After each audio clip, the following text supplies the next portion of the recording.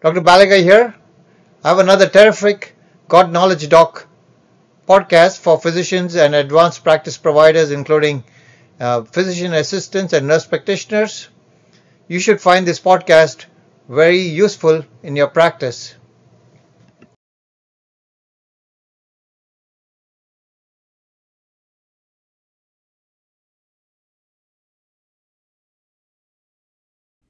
This is a montage of the cover of many of the books I've either authored or edited, and many of the slides and figures are from these books. What is desirable cholesterol? The cholesterol levels are different among different human populations. In the hunter-gatherer humans, the total cholesterol is less than 130 milligrams per deciliters. And in the pygmies, it's even as low as 110 milligrams per deciliter. Whereas in the adult American male, the mean total cholesterol is around 210 milligrams per deciliter. And we know from the statin data that lower LDL cholesterol is better. LDL levels increase with age. After the age of 1 year, LDL steadily increase. There's a sharp rise from the neonate to the age of 1 year, up to 60 milligrams per deciliter. And after that, it continues to increase over the years. It's like my gray hair. With aging, the LDL levels of the bad cholesterol continues to elevate. And this left panel graph is from the European Heart Journal, reported recently in 2021.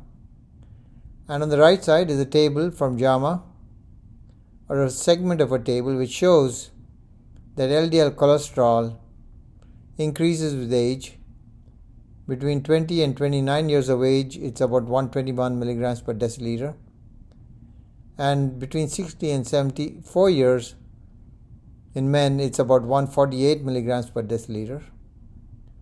In women, between 20 and 29, it's 113 milligrams per deciliter. And between 50 and 59, it's about 157 milligrams per deciliter. 60 to 74, it's 161 milligrams per deciliter. And this probably explains the high incidence of coronary artery disease 5 years after menopause in women.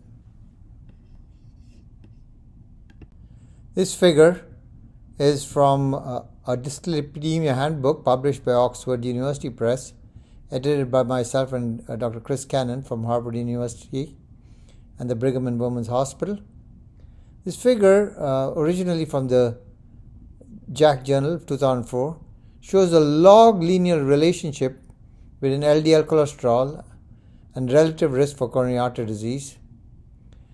This relationship is consistent with a large body of epidemiological data available from clinical trials of LDL lowering therapy.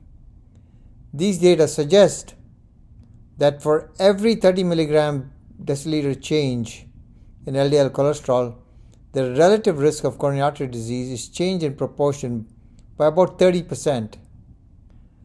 The relative risk is set at 1.0 for LDL cholesterol equivalent to 40 milligrams per deciliter.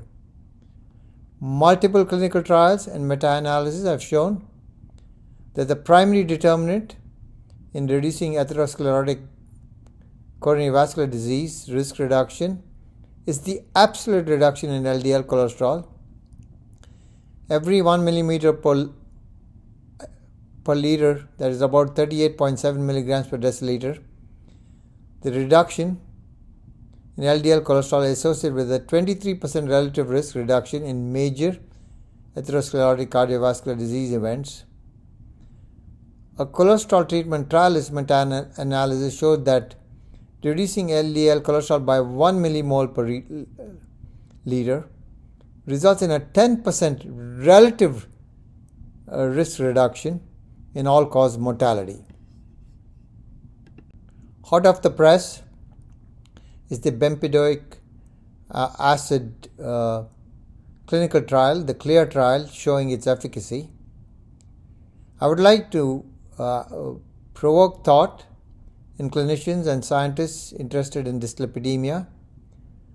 Given the previous slides I discussed, the triple therapy with SEBA or the SEBA protocol, which includes statin, ezetimibe, bempedoic acid in many patients with elevated LDL, may be beneficial and maybe even preferential to injectable alternatives like PCSK9 inhibitors. The National Lipid Association, in their publication, suggested that in South Asians, that is from the Indian subcontinent, a target LDL of less than 70 is preferable for high-risk individuals, less than 50 for very high-risk individuals, and less than 30 for extreme risk individuals. And this is similar to infants and neonates in the graph I showed you earlier in this podcast. Now coming to hot off the press data with bempedoic acid. It's an ATP citrate lyase inhibitor. ATP citrate lyase lies upstream of 3-hydroxyl-3-methylglutaryl coenzyme A, that is HMG-CoA, the enzyme targeted by statins. Because of the very long chain acyl-CoA synthetase 1, ASCVL1 is required to activate bempedoic acid, and that ASCVL1 is not expressed in skeletal muscle. Bempedoic acid is probably inactive in skeletal muscle, and which could therefore reduce the risk of myopathy. So this cartoon here shows that bempedoic acid is inactive. Only after it enters the liver cell, it's activated, and it inhibits ATP citrate lyase, which is upstream in the cholesterol synthesis pathway, whereas ACSVL1 is not present in skeletal muscle, and therefore bempedoic acid is less likely to cause myopathy.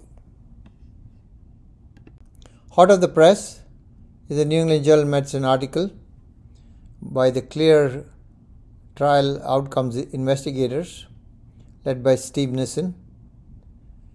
The title of the article was Bempedoic Acid and Cardiovascular Outcomes in Statin Intolerant Patients.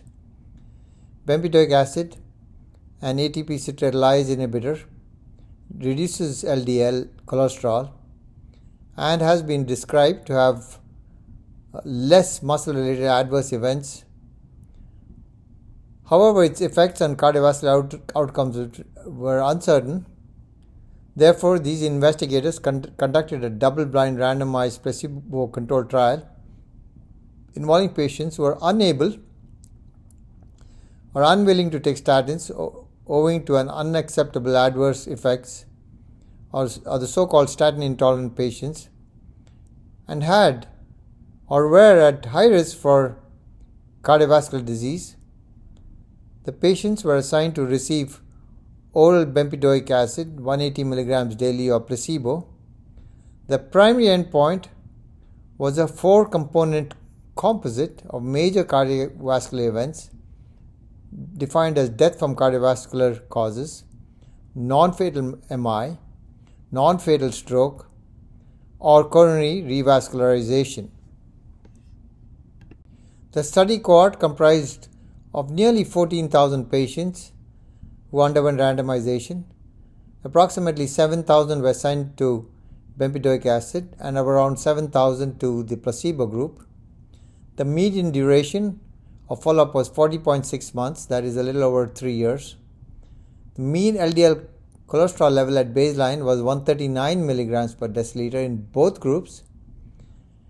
And after 6 months, the reduction in level was greater with bempedoic acid than with placebo by 29.2 milligrams per deciliter. The observed difference in percentage reductions was around 21 percentage points in favor of bempedoic acid. So by reducing the LDL, by these percentage points, what these investigators found was that the incidence of the primary endpoint was significantly lower with the bempedoic acid than with placebo, 11.7% or 819 patients, whereas in the placebo group it was around 13.3% or 927 patients. The hazard ratio is 0.87 and a 95% confidence interval was between 0.79 to 0.96, and the p-value equaled 0.004, as were the incidences of the composite of death from cardiovascular causes, non-fatal stroke or non-fatal myocardial infarction. And for this, the hazard ratio was 0.85 and the p-value was equivalent to 0.006. Fatal or non-fatal myocardial infarction was also reduced, and the hazard ratio was 0.77 with the p-value of 0.002. And for coronary revascularization, there was also a reduction with a hazard ratio of 0.81 with a p-value of 0.001. However, bempedoic acid had no significant effects on fatal or non-fatal stroke, death from cardiovascular causes, or death from any cause. The incidences of gout and cholelithiasis were higher with bempedoic acid than with placebo, as were the incidences of small increases in serum creatinine, uric acid, and hepatic enzyme levels. The authors of the study concluded that among statin-intolerant patients, treatment with bempedoic acid was associated with a lower risk of major adverse cardiovascular events, including death from cardiovascular causes, non-fatal myocardial infarction, non-fatal stroke, or coronary revascularization. This trial was funded by Esperion Therapeutics.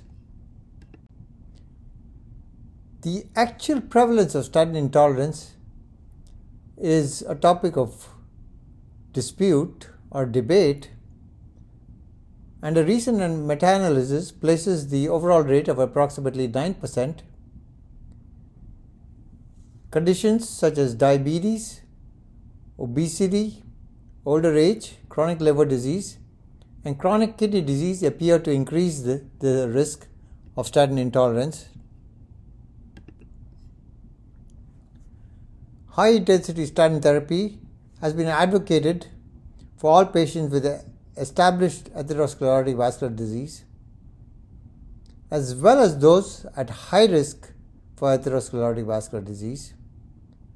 However, a sizable portion of this population, approximately 10% of those who would benefit from statins, are unwilling or unable to take them, primarily owing to muscle-related symptoms. This trial has shown that bempedoic acid is beneficial in these patients. Once again, the percentage of patients with muscle aches and myalgias was similar in the bempedoic acid group and the placebo group, but the incidences of gout, cholelithiasis, gallstones, and laboratory elevations in creatinine, uric acid, and liver enzymes were higher with bempedoic acid than with placebo. There is no question that these compelling results of this clear outcomes trial will increase the utilization of bempedoic acid in patients with established atherosclerotic vascular disease and in those for high risk for vascular disease who are unable or unwilling to take statins. In an accompanying editorial, John Alexander, MD, in an editorial titled "Benefits of Bempedoic Acid Clearer Now." This editorial is in NEJM, and Dr. Alexander is at Duke Health. He says it's premature, however, to consider bempedoic acid as an alternative to statins, given the overwhelming vascular benefits of statin, he advocates that clinicians should continue their efforts to prescribe them at max tolerated doses for appropriate patients, including those who may have discontinued statins because of presumed side effects.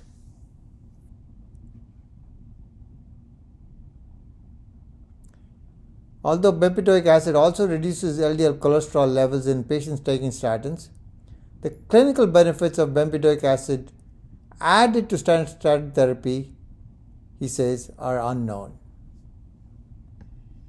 He says 2 observations from clear outcomes trial warrant further exploration. First, given the pathobiology of atherosclerosis, the suggestion of a greater effect of bempedoic acid in the primary prevention cohort than in the secondary prevention cohort is probably due to chance.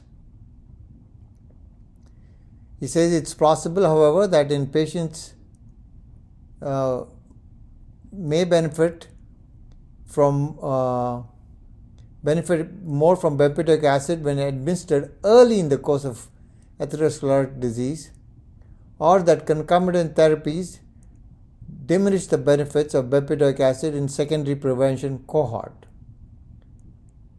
The second observation, he says, which warrants observation, is the fact that bempedoic acid had no observed effect on mortality. Again, this could be due to effective concomitant therapy treatment, and that the observation periods were too short, or the actual absence of an effect of bempedoic acid on mortality. He goes on to say many individual trials of statins have not shown an effect of the agent in mortality. It's only through the meta-analysis of multiple clinical trials the effects of statins on mortality became clear.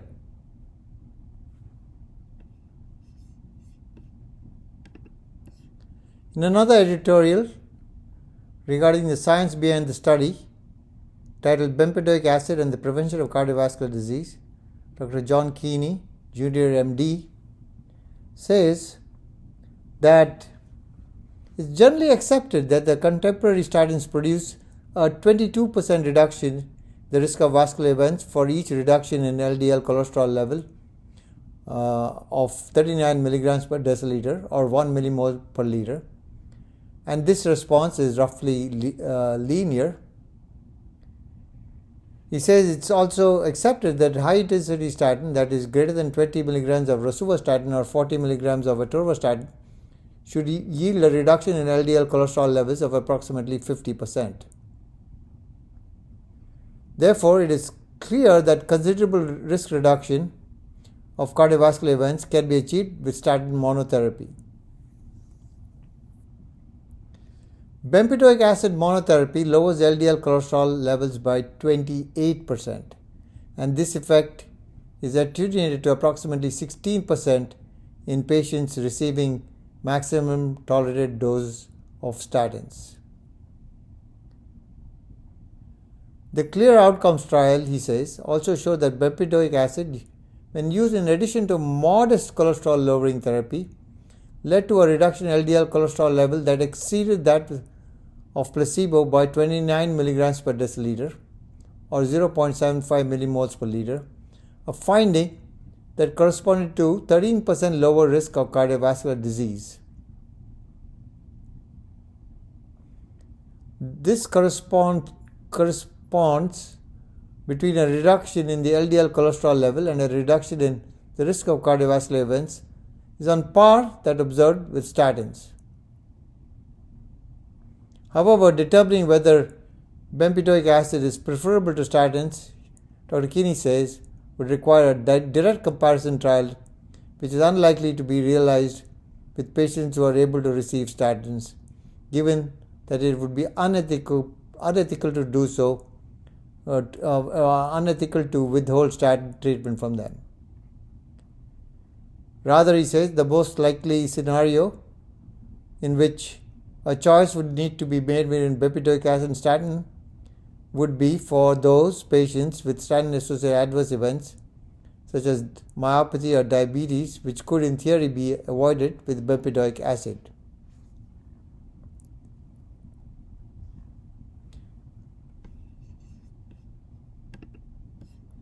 Another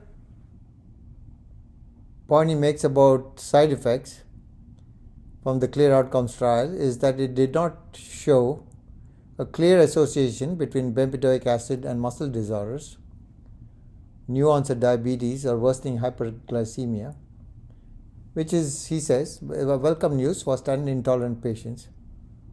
However, these data must be interpreted cautiously, he cautions, because bempedoic acid, when combined with a statin, appears to enhance the occurrence of muscle symptoms.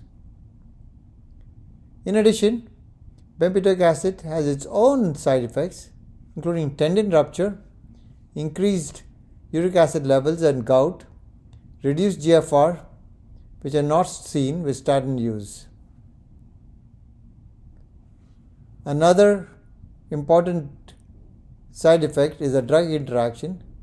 Bempedoic acid can increase circulating levels of simvastatin and pravastatin, so it should not be used in patients who are receiving these agents at doses above 20 milligrams for simvastatin and 40 milligrams for pravastatin respectively. Similarly, bempedoic acid should not be used with fibrates other than fenofibrate because of concerns regarding gallstones or cholelithiasis. Finally, Dr. John Keeney asks the question, where does bempedoic acid fit in with other cholesterol lowering therapies? This study clearly shows that bempedoic acid can be used as an adjunct to statin and non-statin therapy, except as discussed before, to produce an additional 16 to 26% reduction in LDL cholesterol level. However, he says it's not yet clear to what extent adjunctive bempedoic acid will further reduce the risk of cardiovascular events. He says this issue can be addressed with specific trials powered to detect the effects of bempedoic acid on clinical events. However, at least in statin intolerant patients, he goes on to say that the data from the clear outcomes trial indicate that bempedoic acid may reduce both LDL cholesterol level and the risk of cardiovascular events. Now I'd like to bring your attention to the small study which used a combination of atorvastatin, ezetimibe, and bempedoic acid. The mean age of the cohort was 60. For the 63 randomized patients was around 61 years. And when they used the triple therapy, or the SEBA protocol, as I say, it significantly lowered LDL cholesterol, allowing more than 90% of the patients in the study to reach guideline recommended LDL cholesterol levels. This could be an option to people who don't want to take subcutaneous PCSK9 medications. We need more data on tolerability, efficacy, and cost for this approach.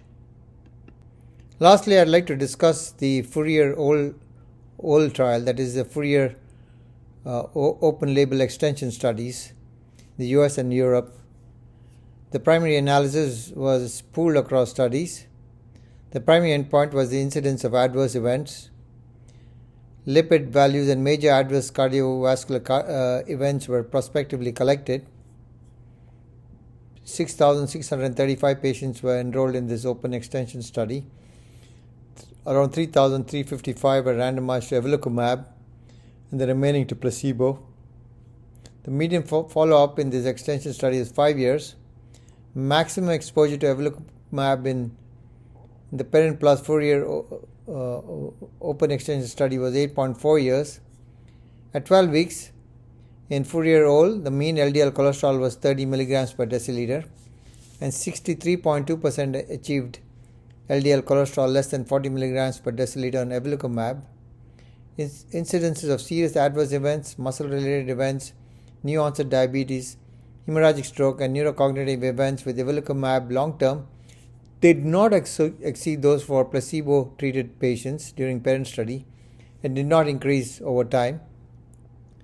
During the 4-year open-label extension follow-up period, patients originally randomized in the parent trial to evolocumab versus placebo had a 15% lower risk of cardiovascular death, MI, stroke, hospitalization for unstable angina or coronary revascularization, a 20% lower risk of cardiovascular death, MI, or stroke, and a 23% lower risk of cardiovascular death. This is hypothesis generating, and we need more studies to have a better understanding on the effect of evolocumab on mortality. Finally, the CLEAR trial has shown us that bempedoic acid is an important medication, particularly in patients who are intolerant to statins due to muscle aches and other related issues. It is efficacious, and more importantly, this may be the foundation for triple therapy with the SEBA protocol, that is statin, ezetimibe, and bempedoic acid, particularly in patients who do not want to take subcutaneous injection with PCSK9. More data is needed to determine the efficacy and safety of triple therapy for lipid lowering.